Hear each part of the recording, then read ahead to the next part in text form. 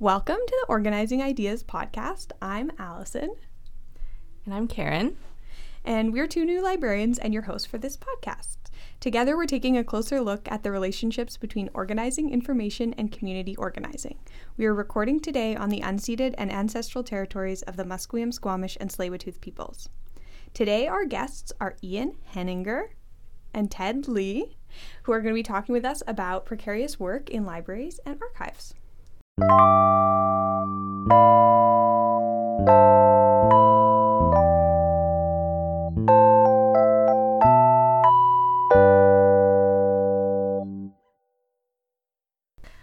Maybe to start us off, do you want to each tell us a little bit about yourselves? Sure. And fight over who goes first. So my name is Ted Lee. I'm a second-year PhD student at the UBC iSchool, and I'm studying archives and the history of professionalization in archives and its connections to the way that archival labor is organized today. And my name is Ian. I'm on contract as a liaison librarian with Simon Fraser University, and I am doing a research project, I guess, on precarious work with three of my colleagues. So that's part of the reason for my interest in this topic. Yeah, do you want me to talk about like why I'm researching? And I'm sorry. I'm always curious, like how you got to like the field. Like the first episode, Alice and I talked about like why we chose librarianship, because growing up, I definitely did not want to be a librarian. So the reason why I got into archives is because I got an undergrad in anthropology. Me too. Yeah.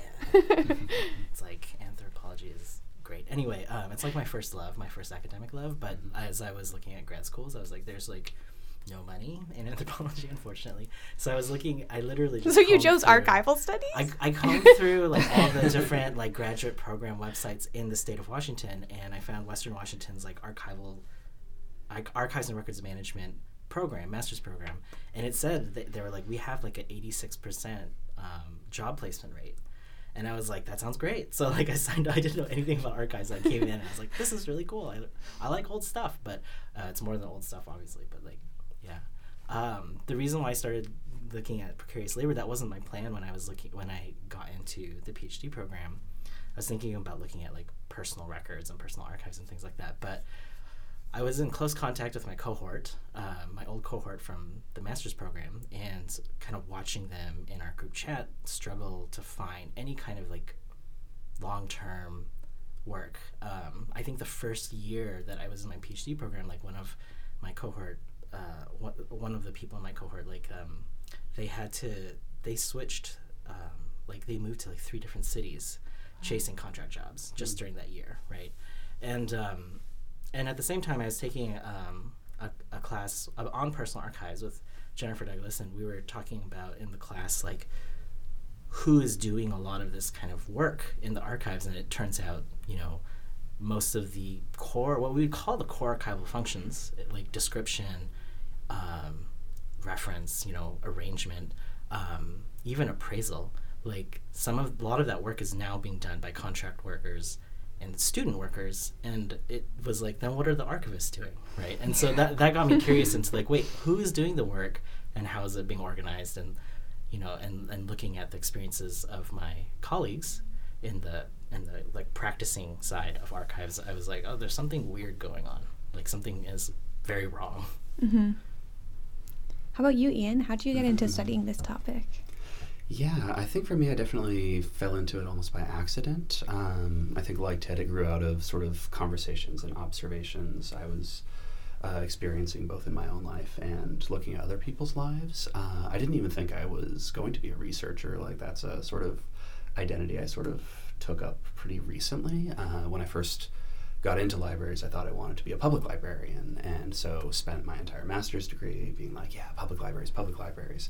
And then got my degree, wanted to stick around Vancouver, and SFU was hiring, and so that sort of got me on this academic track. And not just a few months after we started, I think, I was talking with some coworkers just about, the job search, contract life, all those kinds of things. And we were kind of like, there's not much information about this out there or really accessible to other people. And so I think that sort of started us off on this process. Got us started like pulling job postings from the internet, doing interviews with people about precarious work, and sort of giving voice to those experiences, both for ourselves and for other people.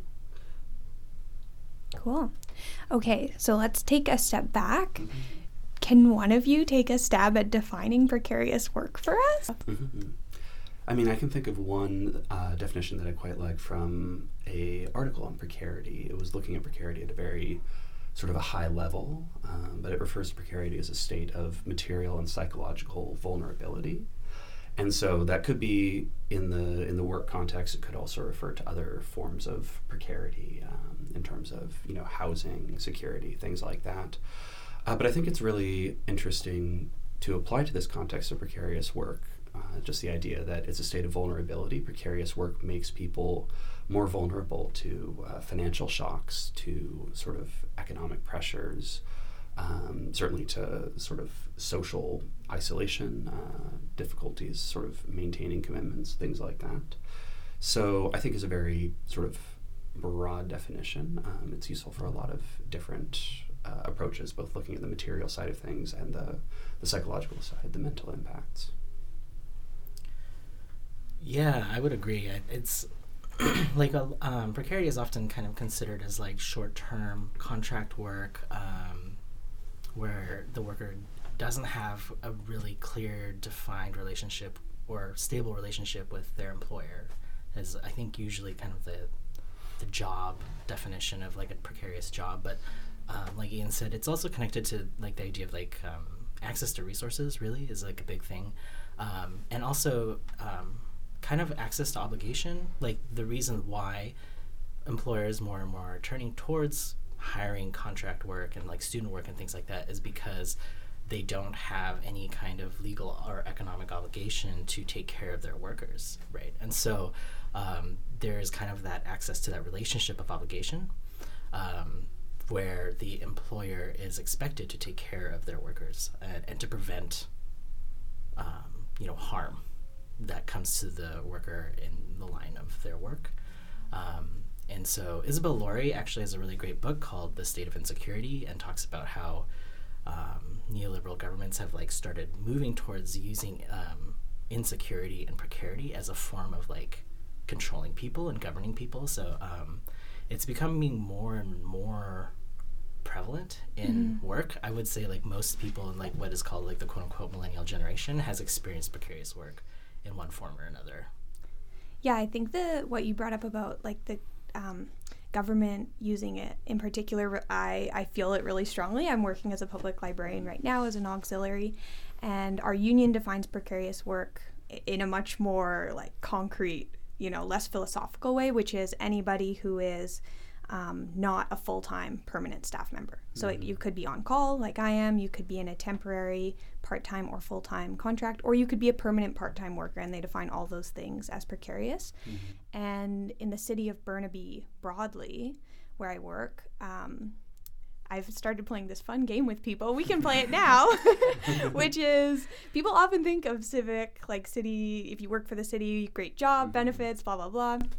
But if you were going to guess what percentage of the employees of the city of Burnaby, which I'm not good at remembering numbers, but it has like I think over $1 billion surplus, what percentage would you guess are precariously employed? 63%. Oh, like 80? Probably 80%. I'm going to go with 70 then. Okay, so we're talking about precarity and you're all guessing very high. When I usually ask people this, they guess like 5 to 10%, Really? and it is 60. Wait, who guesses though? Are like I ask they people like folks, like my parents, aunts and uncles, stuff like that. Yeah. Younger people older do get generation. guess higher. Yeah. But yeah, it's around 60%, which is a lot, I think. I was surprised when I heard that number. And I don't know how that number has changed over time, but I'm sure I feel pretty sure that it has gone up. So yeah.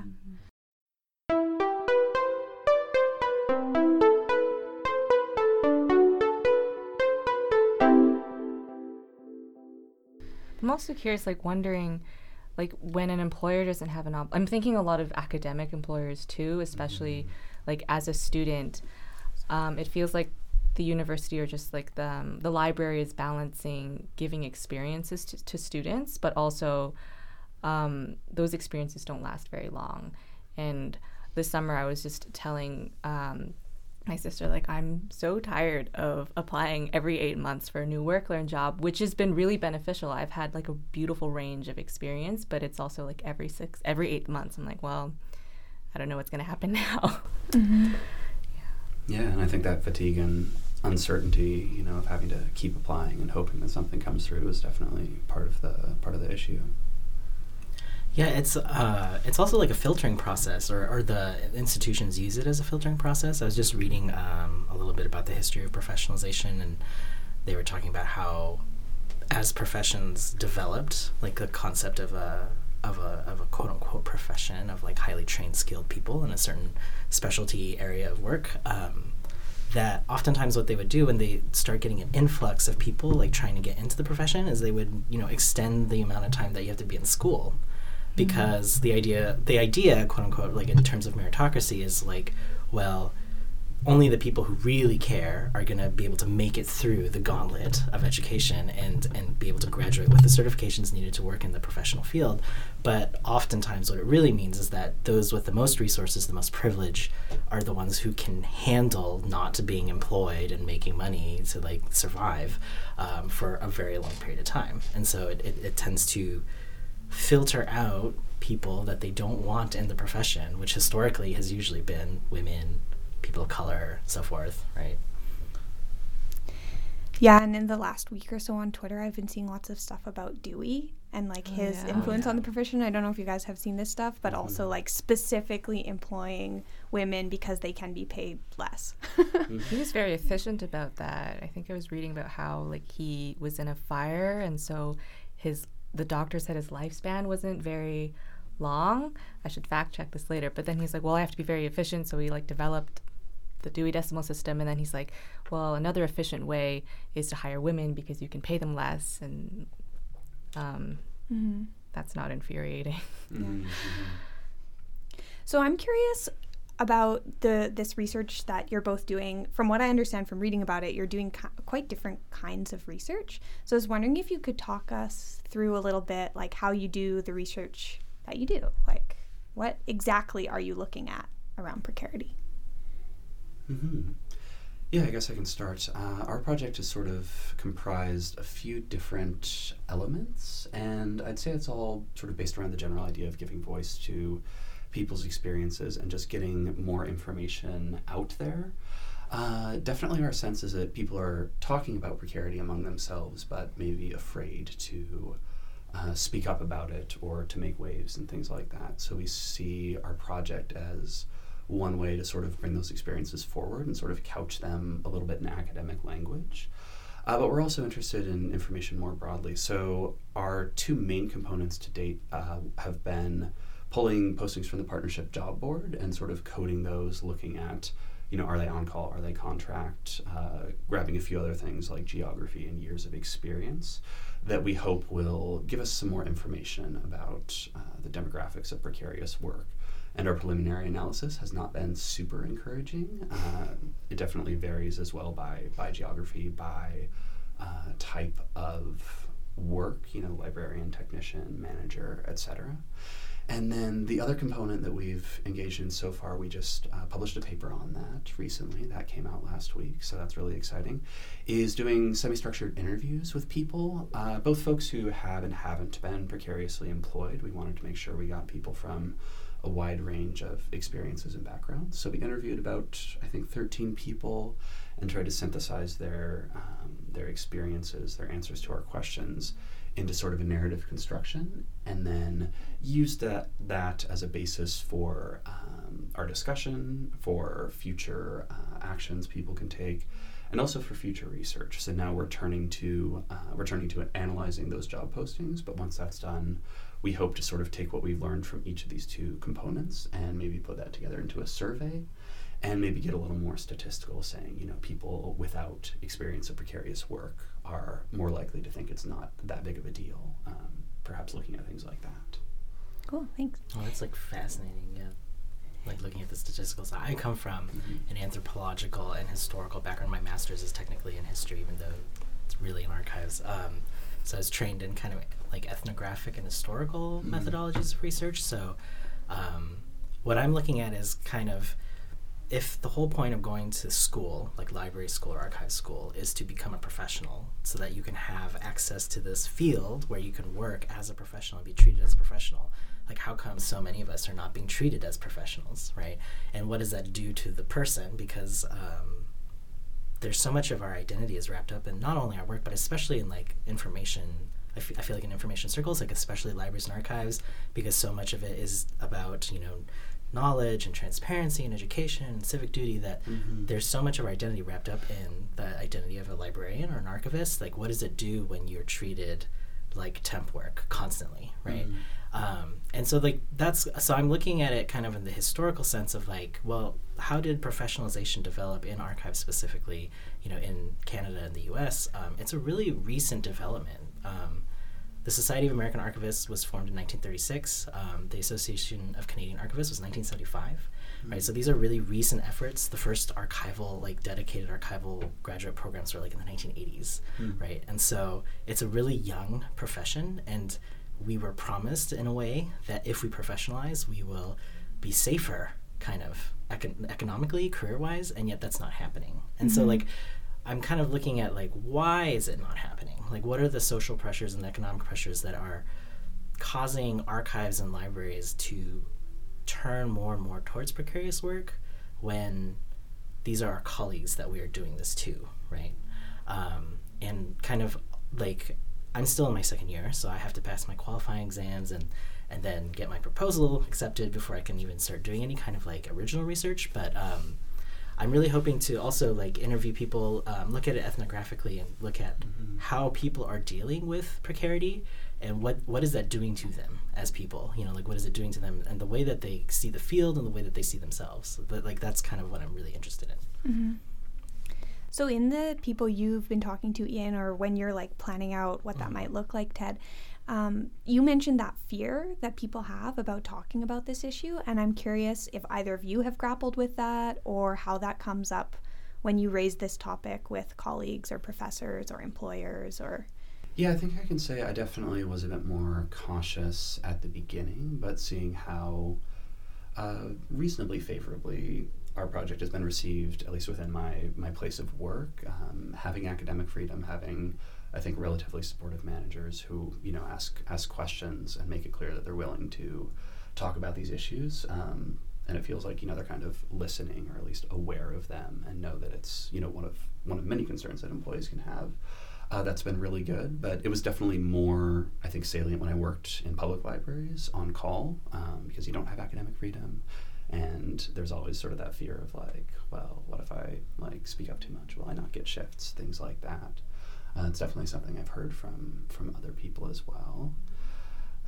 But yeah, I think that sort of mentality of, you know, don't make waves, sort of don't rock the boat, is definitely prevalent. There's also the sense that if you say anything negative about your job, you're just, you're complaining, you're not grateful, you're not a good librarian, because you don't buy into like the vocational awe of like how great it is to be a defender of democracy when you work Friday evenings every other week. Stuff like that, you know. So it's kind of, I think it's important for people to realize that, you know, you can enjoy your work and also critique some of the structures that are at play, both, you know, for your own job and for those of other people. Yeah, I think in the past it has been a much larger concern or fear about talking out. A part of it is because that's what precarity does, right? Is it makes it difficult to talk out when you have no guarantee for a job, and you're thinking it's so hard to get a job in the first place. Like, I don't want to lose this. I don't want to, like, you know, piss off somebody and then they fire me, because they can do that very easily when you're in a precarious position. And but I think that's changing. There's been a lot more conversations, at least on the archive side, about precarious labor. There's been at the last SAA conference, some archivists have started a public spreadsheet where you can contribute your salary information to kind of get an idea of like what are people getting paid and like where and what position do you have, and the disparities and things like that. So that's kind of exciting that there's a lot of like kind of grassroots awareness and organizing work about archival labor. I think that there's been a real shift in the way that we talk about it, and that it's more easy to talk about it without people getting mad. I still kind of get nervous sometimes because I have proposed, I just submitted my ACA proposal, and basically if it gets accepted, like I want to talk about the history of professionalization, and specifically like the limits of what professionalization can do for us as a field, which is kind of like nerve-wracking, because I'm this I'm a second year like archives PhD student. Like, what do I know? Like, what the hell do I know? But at the same time, like, and I'm sitting there like calling out like managers and stuff, like, don't do this to your colleagues, because there's this idea, I think part of professionalism is like this idea that we're all colleagues and we have this collegiate attitude towards each other. But at the same time, who's making these hiring decisions that are putting fellow colleagues in precarious positions, like career-wise and economically? Like, is that really fair? And it's kind of scary sometimes to call that out, because again, like, who am I? Like, but at the same time, I think there has been a shift, at least amongst younger archivists, who are much more willing to talk about this openly and share information, because they've kind of feel like we've kind of reached like a breaking point where people are like, I can't really do this anymore. I have to talk about this. Yeah, and I can say I've definitely noticed a lot more conversation in the couple of years since we've started our project. I think it's interesting that you mentioned that sort of collegiality and professionalism, because I think that can mask a lot of not only class differences, but also just sort of the power structures that are at play, right? Another thing we've heard in our research is sort of the mentality from older or longer term employees that I had to go through this, I had to earn my stripes or whatever, so you should have to do the same. I worked hard to get to where I am today, and so that kind of mentality that this is just how it is. It's how you enter the profession. You got to put in your time. But I think that also sort of contributes to that pipeline problem where people get forced out because they just can't or won't put up with it for as long as they need to. Do you think that's true, though, that like earning your stripes is the way? Because then sort of, I think that kind of implies that if you don't have to, earn your quote unquote earn your stripes, then we're not working hard. But that doesn't seem to be the case to me at all. Like, we all are working really hard. Mm-hmm. So it feels like it's hard to imagine something else other than, I think, the system and just the things that we have already.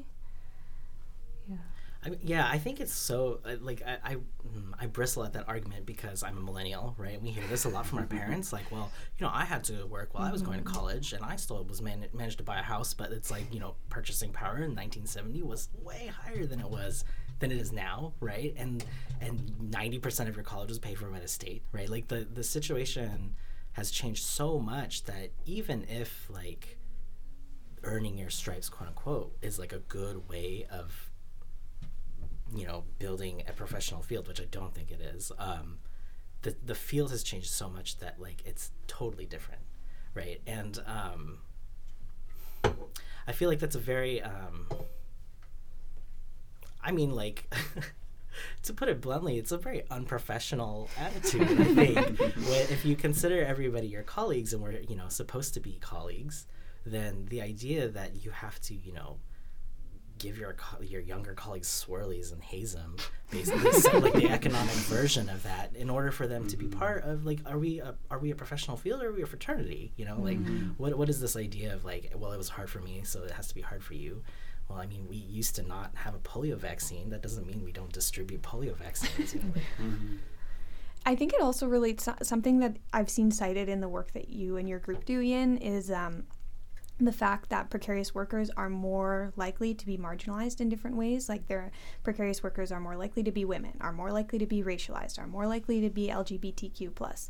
So I think it, that kind of statement and ignores the pattern that some people end up stuck in precarious work for years and years and years, and it's not a matter of, oh yeah, I did that for 6 months and then I got a permanent job. So I'm curious if either of you could add more on that, the kind of relationship that this has to whiteness, of librarianship as a profession, the overrepresentation of men in higher level positions, things like that. Yeah, I think part of it definitely has to do again with that that pipeline problem, the selective pressures that start, before library school, continue through library school, and then with precarious work sort of afterwards. Precarious work sort of selects for people with the resources to take it on, and so that tends to be, people who have sort of accumulated privilege, whether due to being white, due to having sort of rich parents, a stable working environment, being straight, cis, all these things. So it's definitely, precarity is just one sort of axis. It definitely needs to be considered, I think, intersectionally and looking at how it relates to other other forms of marginalization. Yeah, I think this is an aspect that still is very underaddressed. I think now more and more, I think senior archivists and managers are willing to admit, yes, we have a precarity problem.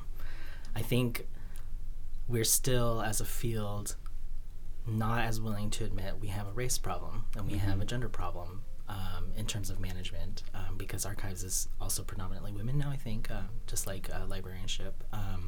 But yeah, we have a queer sexuality problem, we have representational problems. We have problems with lots of archivists of color feeling isolated, feeling unwanted, constantly having to deal with microaggressions and eventually getting burnt out and leaving the field. And then we wonder, why aren't they here, right? And the argument often is, well, they just couldn't handle it. Is I think a justification that is often given, right? well, they just weren't dedicated enough like we were, but why, right? And I think those issues are still things that we are dealing with. For example, at the last ALA Midwinter, Robin DiAngelo came and spoke about white fragility. And unfortunately, during that ALA Midwinter, there was a lot of white fragility being on display in librarianship, and it was kind of appalling to watch, but also not surprising. I was also curious, because have you heard of diversity residencies in the U.S.? Yes. I was wondering, Actually, they're generally, I think in the U.S. they have these diversity residencies for librarians / archivists. I think they run a year or 2 or 3 years, usually at an academic library. They want a diversity fellow, and I think the job descriptions are usually quite broad. You kind of, to me, it looks like you have to do everything. I haven't looked at too many, but and I think the point is to help you develop your interests and you're a new fresh grad. What are you interested in developing? Professional workplace skills. Do you have any thoughts on that? Is that a good solution or I don't know. Does it do more harm than good? Or Yeah, I mean, it can't necessarily be a zero-sum game of it's some good, some bad, right? But definitely, I guess I don't have thoughts, but I definitely have read thoughts from other people. I know April Hathcock has done some posts on this. I've seen some others. And, from people of color, the mindset a lot of times is that these diversity residencies enable institutions to appear diverse, appear progressive, appear like they're sort of fixing the diversity problem, but because it's short term, you're not making a long-term commitment to these folks, retention and long-term success in the profession. There's absolutely good aspects to them. I definitely also see people saying they really appreciated their residency, but I've also seen, on Twitter and elsewhere, folks coming to the end of their residencies and then stressing out about the job search. Definitely folks talking about residencies that were poorly implemented, poorly planned, maybe some of these, unicorn postings where you want somebody who can do a digital scholarship and instructional design and also open access, all these different things. So my sense is that there's a widespread in terms of how they're planned and conceived. And I think definitely the motivations are good, but the results are kind of mixed is the sense I get. Yeah, I think that my biggest fear would be that with these diversity residencies is so are you how many are you hiring and for these residencies, and are you going to try and retain them or are you just using it as kind of a token, we have the token librarian of color, and so now we don't have to worry about the situation anymore because we fixed it, right? Because my question is with a lot of these kind of there has been growth in diversity scholarships and diversity residencies and these kind of like diversity hirings and things like that. So like my question is like, how come after 5-10 years of doing this, the profession is still stubbornly very white, very cisgendered and heteronormative, right? And so like that would be my question, right? Is like, well, are these really working if the demographics don't really seem to be shifting all that much? Well, I guess no, because yeah, so that was like a spicy take. So, I don't know. Get some heat for that. Maybe. I think it's a fair take. Yeah. Because I think if we're talking about like, and it's kind of the same thing with like women in tech, right? That I hear a lot about because I have friends in the tech sector where, they have all these like, oh, it's a pipeline problem. It's not a pipeline problem. I mean, when you look at the demographics of students in library and archive schools and then the profession, there's a huge difference, right? It's not a pipeline problem. It's a retention problem. So it's, it's a whole thing. Yeah.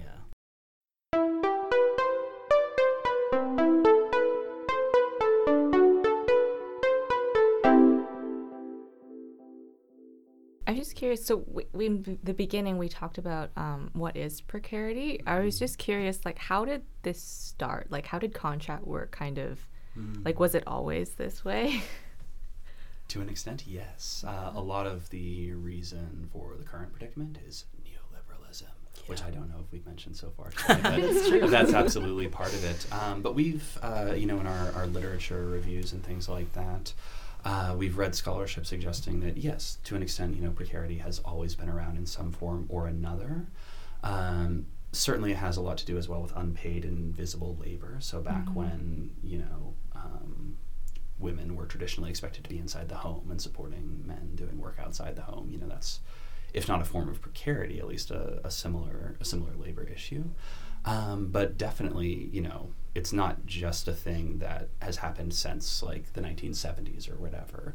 There was a sort of a golden period for some people, i.e. like white middle class, Western sort of folks, where there was kind of that standard employment relationship. People got benefits, people had good jobs, and so there's nostalgia in some quarters for that time. But we've always had, people of color, like migrant workers, things like that, people like that experiencing precarity in some form or another. So definitely not new, but the forms it takes has definitely changed over time.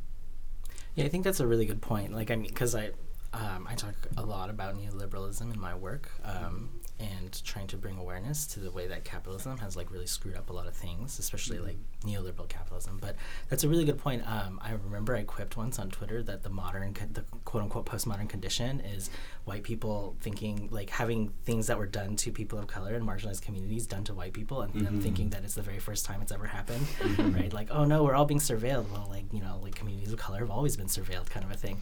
So, but at the same time, yeah, I think like things have shifted in the way that work happens. Since the 1970s, there's been like an increase, I think, in contract work and this idea of doing away with some of these traditional employer-employee relationships. Neoliberalism is like, I don't know if we've ever defined it. It's like a hard thing to define, but like a really kind of oversimplified basic way is that it's a concept that everybody should be responsible for themselves and also be subject to market forces. That like governments also should be subject to market forces. That's why you hear a lot about like, well, we got to run things like a business, and things got to pay for themselves, kind of a thing. But also that like the purest form of relationship is a market relationship, with not just you and the market or you and your employer, but with us and other people in society. That there was this kind of a shift in the 70s and the 80s where we started to think as a society, this is a good way of structuring our society. And so you see the way that we relate to each other and to things is purely through like market relationships and market logic, right? I think a lot of people, like, when they think of capitalism, they think, oh, like profit, like, like the profit imperative, or markets, or money. But all of those have existed before capitalism. Capitalism is fundamentally like about our relationship with things, our relationship with property, our relationship with other people, right? And so there's this idea that we need to allow the market to control the way we relate to each other. But the problem is, I think most of us know, is like archives and libraries have traditionally not really been under a lot of market forces. Like we're usually public institutions that were seen as like a public good that needs to be shared. And what happens when you take something like that is not supposed to be profitable and you have to try to make it profitable, right? And I think that's the part of the reason why libraries and archives have started turning to precarious work, because it helps them look profitable. Mm-hmm. Yeah, it really comes down to sort of economic efficiency and prioritizing that over workers' needs. Definitely everyone's always sort of concerned about austerity and budgets and things like that. So it's doing more with less, but it's doing more work or the same amount of work with less fulfilling and sort of less respectful jobs, I think. Mm-hmm. And I feel when I'm doing public service work in the library that also it undermines our ability to do what we're supposed to do really well when people are in precarious positions, because of the kind of material and psychological effects that you two spoke about earlier, right? Like, I don't know the community that I work in as well as I would if I was working in the same branches every day or every week, stuff like that. So I don't have as strong relationships with people, and I'm not able, almost all of the time that I work is spent on desk. So there's very little time to reflect on things that happen or to process emotionally experiences that occur, all that kind of stuff. So I think it really undermines what we're supposed to be doing and how public libraries anyways, and I think it's the same for other kinds of libraries and archives, want to be serving people in a really thoughtful, considerate way. I'd like to shift us towards like, what are some of the things we can do about precarious work? And I think that this also ties in a lot with what you two have just been talking about the relationships to neoliberalism and capitalism and the ways that precarious work has a long history in communities of color and in other kinds of work where people have been taking action and resisting it for a really long time. So I'm curious what you see as some of the things librarians and archivists could be doing, whether it's, rank and file people or unions or managers, members of the public, patrons whose service is being undermined by this kind of work.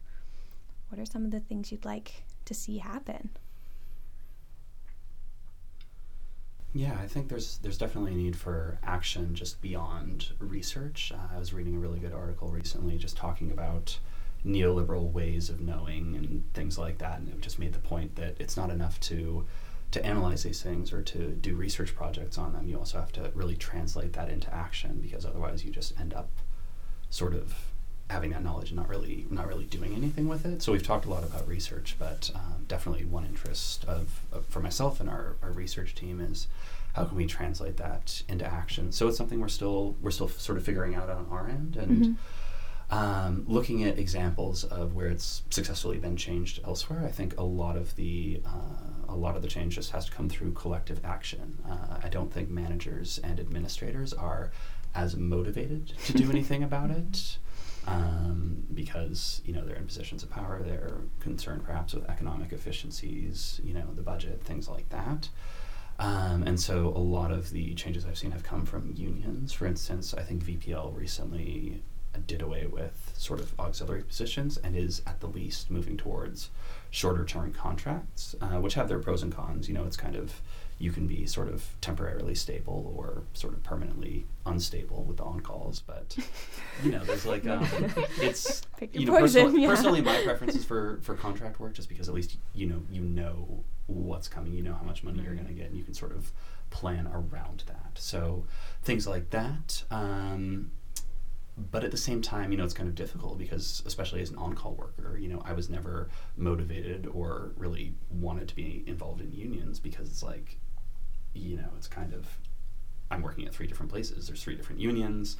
Am I really able to affect change? So I think definitely people with stable permanent positions need to step up for those who are precariously employed, who maybe can't speak up for themselves and advocate as much. I think that's definitely one thing I'd like to see. Yeah, it's such a multifaceted problem. So many thoughts about this. I think, like, as a good information scholar, like, I'm like, information's always good. Like, sharing information is good. I think, like, for example, that spreadsheet with the salaries, I think is a really good start. Sharing that kind of information so that you don't feel so alone, because I think part of what precarity does is it isolates you, and you just think, like, am I the only person who's, like, feeling like this? Especially in a field like libraries or archives where there's so much vocational awe, right? Like, where you're supposed to be grateful, you're supposed to sacrifice because you're a servant of the community and stuff like that.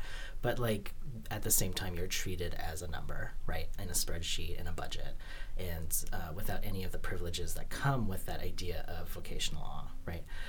So, like, I think sharing information is always good. Talking about this is always good. But like you said, Ian, it has to translate into some kind of action. I think what makes this such a thorny problem is that it's an intersection of so many things, right? I think one of the things that professionalism has done that I think we need to start pushing back against is this idea that a professional needs to be apolitical, right? Because they're not supposed to take sides.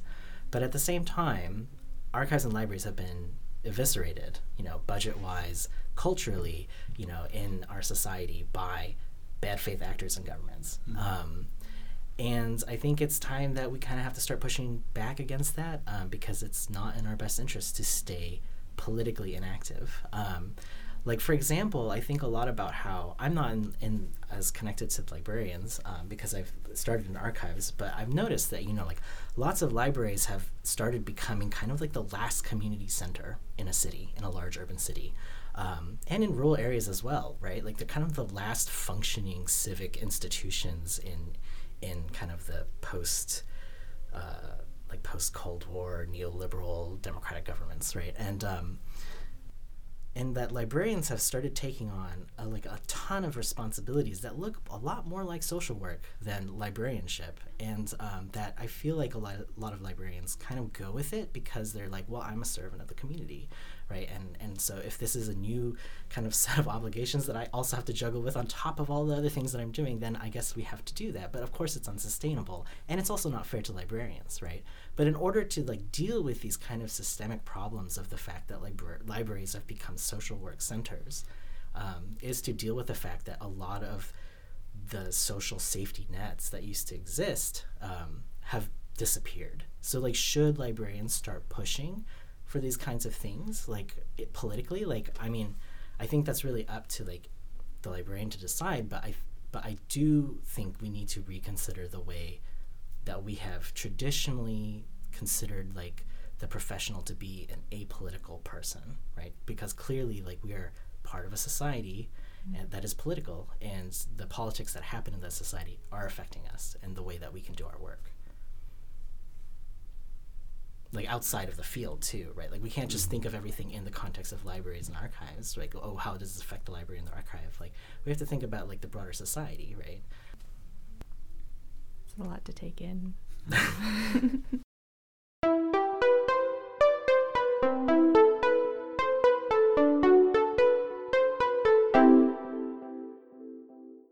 Well, I was also curious about because Ted, you come from the U.S., so I was curious if you've noticed are there any differences or similarities between I guess across North America? How is it the same or not? Yeah, so I think a really big difference, something that I was really kind of surprised, to be totally honest, when I came up to Canada, because I'm from the U.S., is that most archivists, I think, are part of a union. Because and it depends on the institution. There's no archivist union, as much as I would love for there to be a trades union for archivists.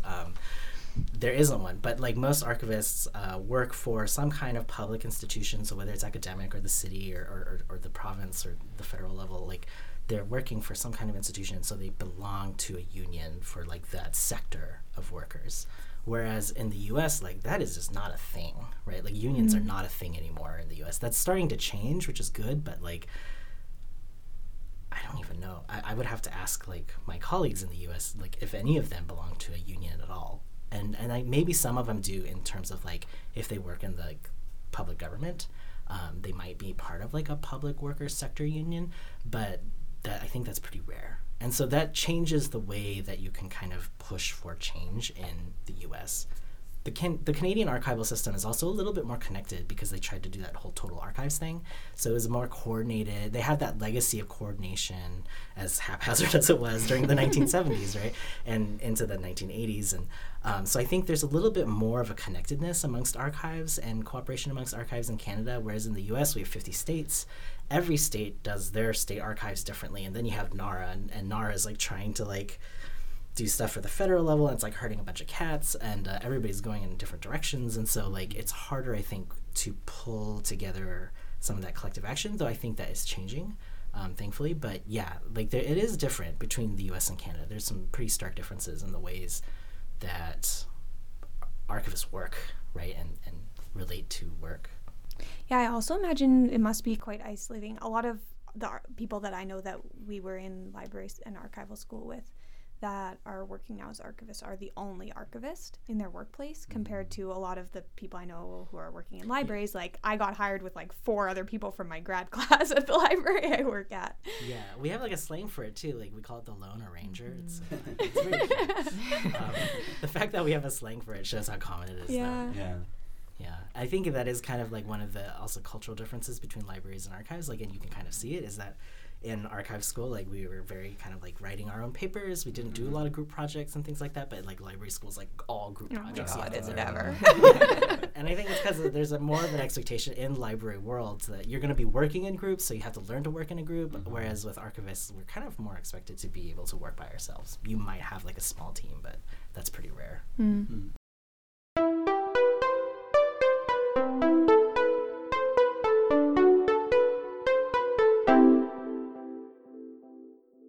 And I'm curious, like, if you guys have put any thought into solutions or ways of, like, other ways that we might imagine redesigning work. Like, if we were going to go even broader in this conversation beyond, like, you know, people would like permanent positions, people would like full-time positions.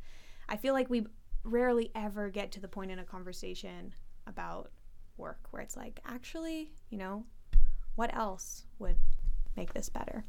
I mean, dismantling capitalism. Dismantling capitalism. That's always a good start. Yeah. Just kind of destroying the market logic. I think what kind of makes things so exhausting for archivists and librarians is that we are expected to engage in that kind of like public servant role. And I think it would actually be a lot easier to do that. I think people would be more willing. I mean, like, most people who go into libraries and archives go in because they want to help other people. They want to help other people learn about things.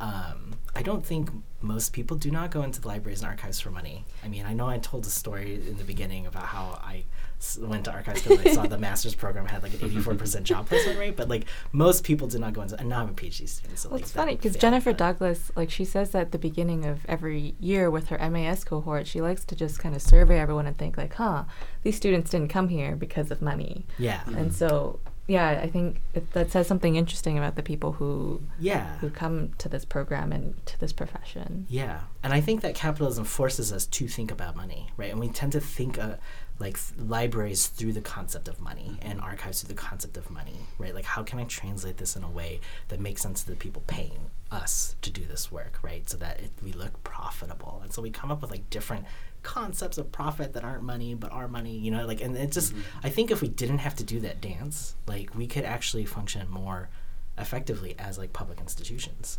because I think there'd just be more bandwidth, like emotional bandwidth, mental bandwidth, where we want to do that kind of thing again, as opposed to seeing it as like free volunteer work that I have to do in order to advance in my career kind of a thing.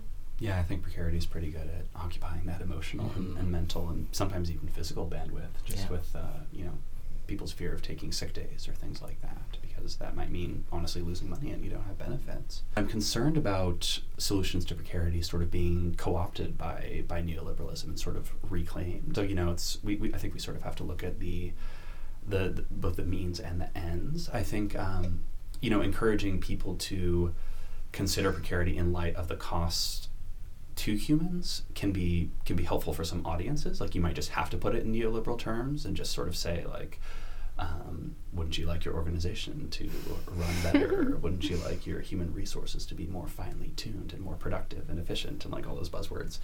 But ultimately, I'm not talking about precarity with the goal of just, making everything run the same as it always has been, just sort of, changing the status quo slightly.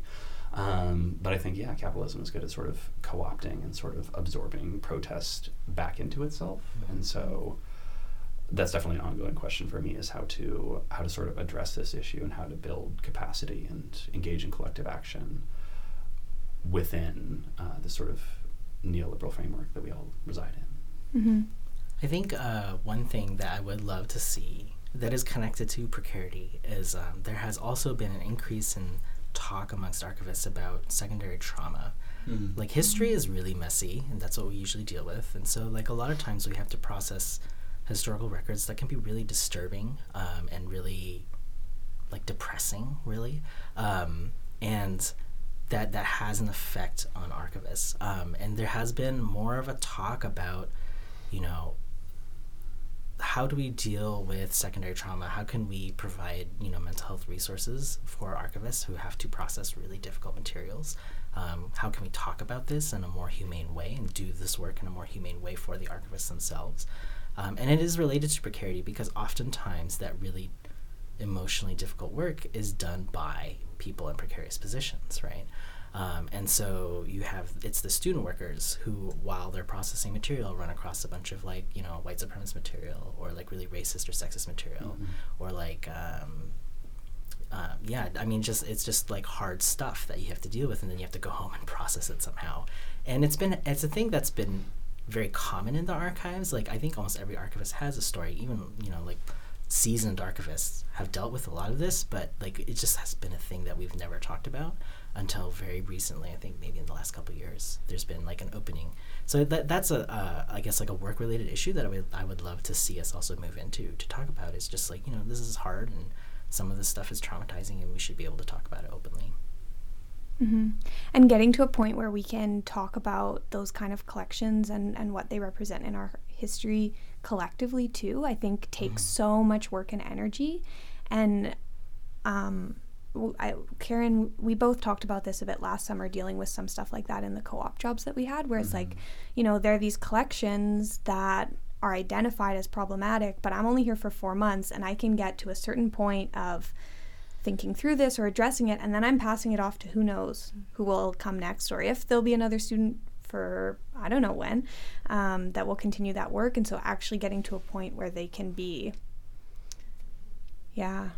where something can happen to change how they're described or presented or how they're made available, something like that is a problem that I feel like the can just gets kicked further and further down the road sometimes. It feels like we're starting to talk a lot more about care in terms of care of records, and then the people who, the people from which these records come from, and then the people that are going to be using this, but I guess less so care of the person processing these materials. And I was also curious about the platforms for talking about and raising attention to these things, because I was also thinking of conferences and how they're very expensive. They're not super accessible, but they do seem to be. To me, they seem like they market that conferences, especially academic ones, are kind of like the space for us to talk about these things. But then also just who gets to go, they are very expensive. So do contract workers get the opportunity to go? Who gets to talk about these things? Yeah, who's in the room? I can say I was sort of gratified to see last year some conferences having special rates for students and precariously employed workers. So sort of making that distinction was really cool. And, you still have to pay, but it's less. And so seeing that recognition from conference organizing committees was really cool. Yeah, I mean, that's a really good point about the platforms that we used to talk about this, because you're right. A lot of this cutting edge, quote unquote, research on archives and libraries is done at and presented at conferences, but they're so inaccessible, and you just kind of have to hope that the conference is gonna publish some kind of proceedings or something. And even then, the proceedings are often in academic journals, which have paywalls and things like that. So it's really hard to access. I think that's why. I really enjoy, it's actually Ask an Archivist Day today while we're Yeah. recording, and so like I really enjoy Archives Twitter. It can be really rowdy sometimes, but at the same time, it's a place where a lot of people are sharing their experiences and having these conversations. So I think like social media platforms are also like a good place to kind of find other people and talk about things, but at the same time, we shouldn't be relying on, you know, social media. Like as a profession, we should be talking about this kind of stuff openly and in a more accessible way, because I think what's really sad about, like, one of the saddest things I think about precarious work, outside of like the fact that it just really sucks to be a precarious worker, is like Ian mentioned, like there's just so much bandwidth that gets taken up when you're a precarious worker. There's so much energy and excitement about this work, I think, in amongst especially like younger librarians and archivists, that just gets sucked up and wasted in terms of like just trying to survive. And I think that if we were able to give a lot of these entry-level positions that kind of room for our younger archivists and librarians to focus their energy not on surviving but on like improving the stuff that's happening around them, we could see some real progress in the way that this profession and also just the everyday institutions are run. But unfortunately, we're spending far too much time and energy just trying to survive.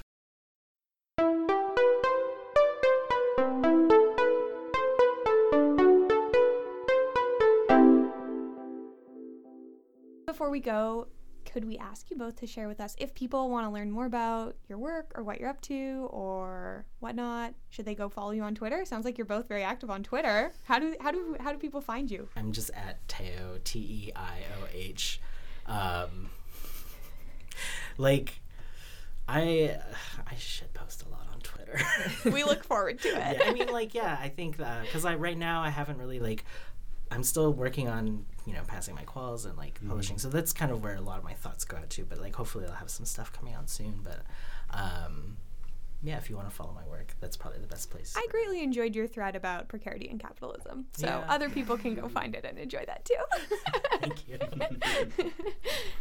And yeah, for myself, I'm on Twitter. I'm not super active. It's mainly just posting ill-advised instructional memes at this point. But my research team does have a Twitter. It's at LIS Precarity.